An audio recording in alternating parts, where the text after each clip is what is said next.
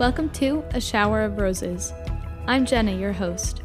On this podcast, we read together the readings for the upcoming Sunday Mass in the Roman Catholic Church, so that when you walk into Mass on Sunday, you feel enlightened and empowered with the knowledge of the gospel that you need to have a meaningful and personal experience with Christ every week. I'm Catholic, but you certainly don't have to be to listen to this podcast. The gospel is for anyone, anywhere, at any state of life. We're so glad you're here.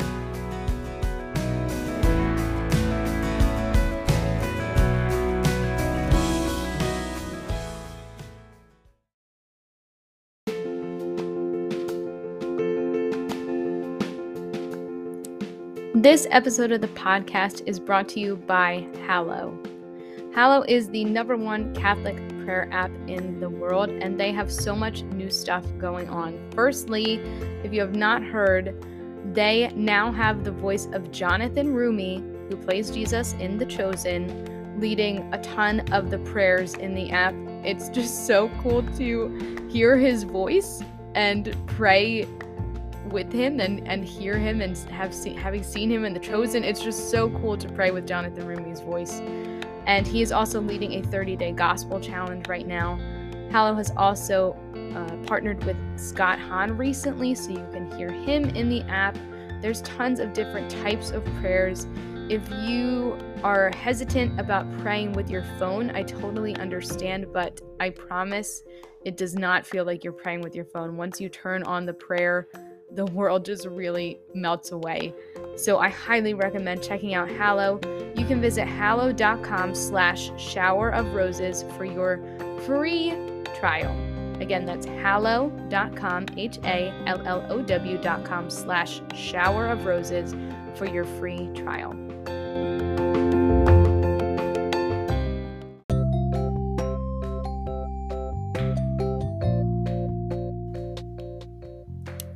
This episode of the podcast is brought to you by Sock Religious. I wanted to take a few minutes and share with you guys some of the new things that Sock Religious has been putting out there. You've heard me talk about them before. They are this totally unique brand that makes Catholic socks. They also make t-shirts and some of the other things they've been putting out recently. They have these magnets that you can put on your fridge, and it's like a nativity set. They started making no-show socks, which is really exciting because I do love like the mid-thigh socks, but sometimes you want a pair of Catholic socks that you can't see over your sneakers, so they have those as well. And they also have baby onesies that are so cute. The ones I'm looking at right now say dirty diaper, clean soul. So adorable. You guys, you have to take advantage of Sock Religious, especially with the holidays coming up. They are affordable and they are lovely and they are Catholic, and what a better way to walk around them with the saints on your feet. You can use the code ROSES at checkout for 10% off your order at sockreligious.com. That's ROSES at checkout for 10% off your order.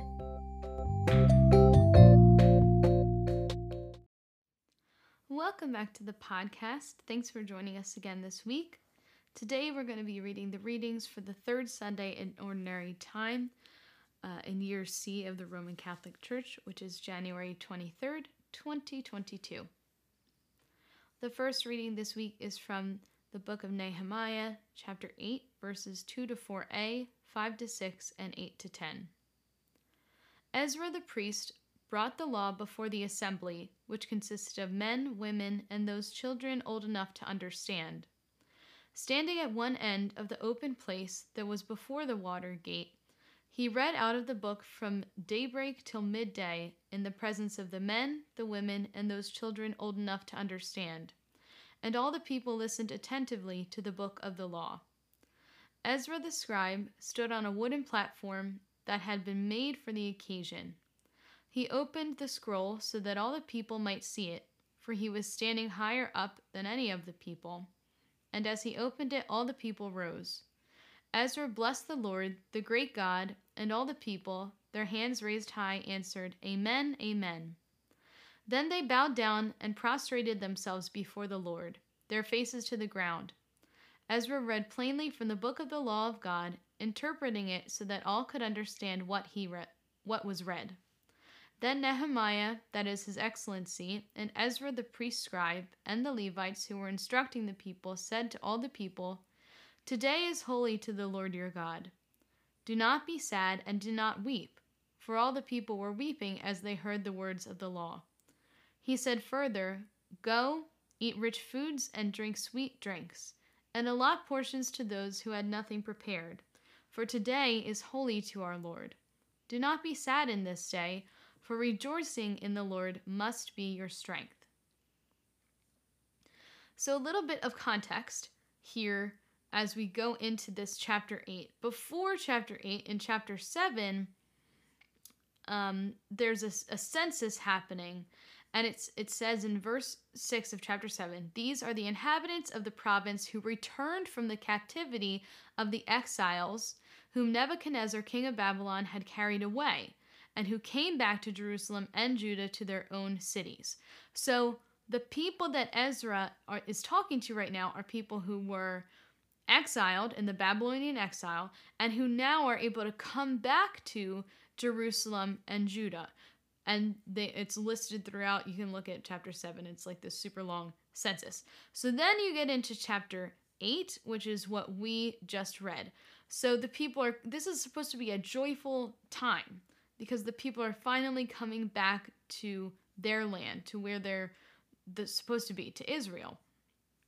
And then they start hearing all the laws. And by the book of the law, we're probably talking about what we would consider now Leviticus, Numbers, really like the Pentateuch of the Bible. And that can be overwhelming. I mean, those books are huge, and it's just like law after law after law. So it's no wonder that the people are weeping as they hear the words of the law. And yet Ezra says to them, no, be joyful. Go have a party. Like, yeah, this can all seem overwhelming at first, but why do we have the law? It's because God loves us and wants us to live a full and happy and healthy life. And so, yeah, it can seem overwhelming, but this is supposed to be a joyful day. This is the day that they're returning to their lands from their captivity. And yeah, when we think about it, like, there's living this perfect Catholic life can be super intimidating, and it's nearly impossible. It is not possible without the grace of God. So that's, I think, what Ezra's trying to say, especially in this last verse here. Rejoicing in the Lord must be our strength.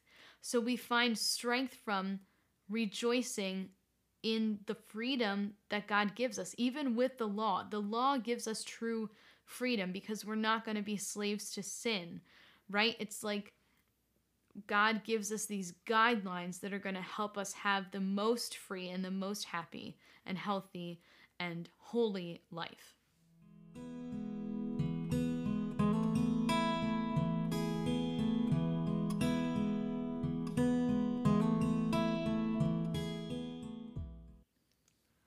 The second reading this week is from the first letter to the Corinthians, chapter 12, verses 12 to 13. Your priest might choose to read the shorter version, which is just verses 12 to 14 and then verse 27, but we will read the long version, verses 12 to 30. Brothers and sisters, as a body is one, though it has many parts, and all the parts of the body, though many, are one body, so also Christ. For in one Spirit we were all baptized into one body, whether Jews or Greeks, slaves or free persons, and we were all given to drink of one Spirit. Now the body is not a single part, but many. If a foot should say, "Because I am not a hand, I do not belong to the body," it does not for this reason belong any less to the body. Or if an ear should say, "Because I am not an eye, I do not belong to the body," it does not for this reason belong any less to the body. If the whole body were an eye, where would the hearing be? If the whole body were hearing, where would the sense of smell be? But as it is, God placed the parts, each one of them, in the body as he intended. If they were all one part, where would the body be? But as it is, there are many parts, yet one body. The eye cannot say to the hand, "I do not need you," nor again the head to the feet, "I do not need you." Indeed, the parts of the body that seem to be weaker are all the more necessary, and those parts of the body that we consider less honorable we surround with great honor, and our less presentable parts are treated with greater propriety, whereas our more presentable parts do not need this. But God has so constructed the body as to give greater honor to a part that is without it, so that there may be no division in the body, but that the parts may have the same concern for one another. If one part suffers, all the parts suffer with it. If one part is honored, all the parts share its joy. This is a really groundbreaking teaching from St. Paul, and I think it's one that we've kind of taken for granted. There's a lot of songs about it, in the hymnal that you find on Sunday, but it's really quite incredible the way that Paul equates the church as Christ as the head, and the rest of us are each parts of the body. And the important thing to remember here is that a body is not fully functioning unless it has all of its parts. Every single one of its parts. And like he says at the very end, if one part is missing, the whole rest of the body suffers, Think about someone that's walking on crutches, like if they have a broken foot. It's not just the foot that's broken. The whole rest of the body suffers. Think about the strain that it puts on your other foot and then also on your forearms, as you're carrying the weight of your body with your crutches. The whole rest of the body suffers. And is affected by that. And so that's really important to remember, that those of us that consider ourselves not important or replaceable, if you walk away from the church is hurting without you. Those that have left us, those that are no longer interested, those that have been hurt by the church is hurting without them. The church is missing something intrinsic to it. Intrinsic to the church, because each body part is intrinsic to the body. Each body part is necessary for the body to be fully functioning, and the church needs all of its members to be fully functioning. And I think that's why there's so much dysfunction in the churches, because we're missing people.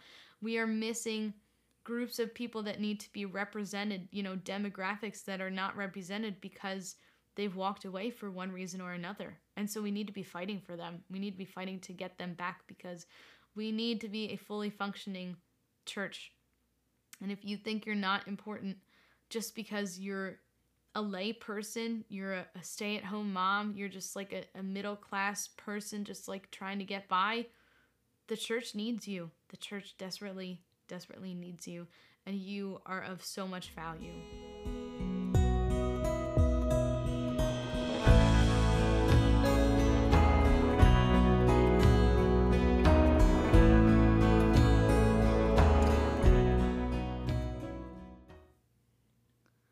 The Gospel this week is from Luke chapter 1 verses 1 to 4 and chapter 4 verses 14 to 21.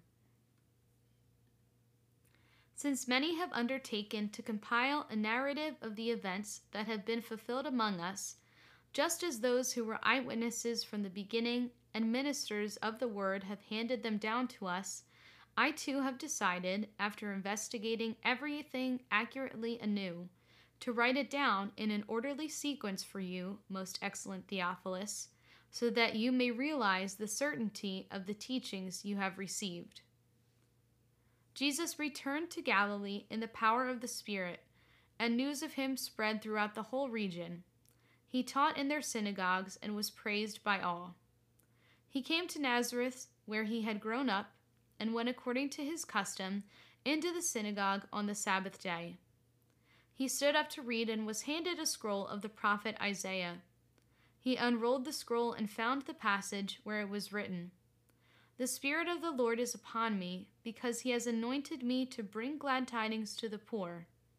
He has sent me to proclaim liberty to captives and recovery of sight to the blind, to let the oppressed go free, and to proclaim a year acceptable to the Lord." Rolling up the scroll, he handed it back to the attendant and sat down. And the eyes of all in the synagogue looked intently at him. He said to them, "Today this scripture passage is fulfilled in your hearing." I love this reading because it's probably the biggest mic drop moment that you could possibly think of, but let's get to that in a second. So we start off with this passage in chapter 1 with Luke introducing his gospel. which is cool because it gives us some really good context, which is that he investigated everything personally himself. He's writing it down in an orderly sequence to the best of his knowledge, and also he's taking into account the word that's been handed down to him. And scholars know that Luke's gospel was not just his own original material. He's also drawing from Mark's gospel, which was the first one written, and then also from what scholars call the Q source, which is just a body of a collection of writings about some things that Jesus did, like events in Jesus's life. So that's the case with both Matthew and Luke, is they draw on Mark, they draw on Q, they draw on their own personal experiences, and that's how they write their three gospels. Or their two gospels, Matthew and Luke. So then we cut right to chapter 4, verse 14, which is kind of like confusing. But what happened right before this was the temptation of Jesus in the desert, and how the Spirit leads him out to the desert to be tempted by Satan 3 times. And then the end of that is when we jump right back in here where it says Jesus returned to Galilee in the power of the Spirit. So now, knowing that the Spirit led him to the desert for that temptation, it makes sense why it says he returned in the power of the Spirit, right? So that whole time he's being tempted by the devil, the Holy Spirit is very much with him. And so then he goes to the synagogue on the Sabbath day, right, as any practicing Jew would do, such as Jesus. Jesus was a practicing Jew, and he reads this passage from Isaiah. So these words are not his, right? He's quoting Isaiah. And then again, this mic drop moment. Today, this scripture passage is fulfilled in your hearing. So Jesus is saying he is the one that's been anointed to bring glad tidings to the poor, to proclaim liberty to captives, and recovery of sight to the blind. And he's going to let the oppressed go free. That's huge. This is huge for anyone sitting in that synagogue listening to it, because he's claiming to be not just a healer, but the Messiah. And the Messiah that they were picturing, which was, a savior, someone to save them from the oppression that they were experiencing from the Roman Empire. My challenge for you this week is to go back to that second reading and examine what part of God's church are you? What body part of God's church are you? And I don't mean like, are you a finger or a hand, but what's your role to play in the church that we are living in? And what can you do to help bring back those who are those body parts that we are missing?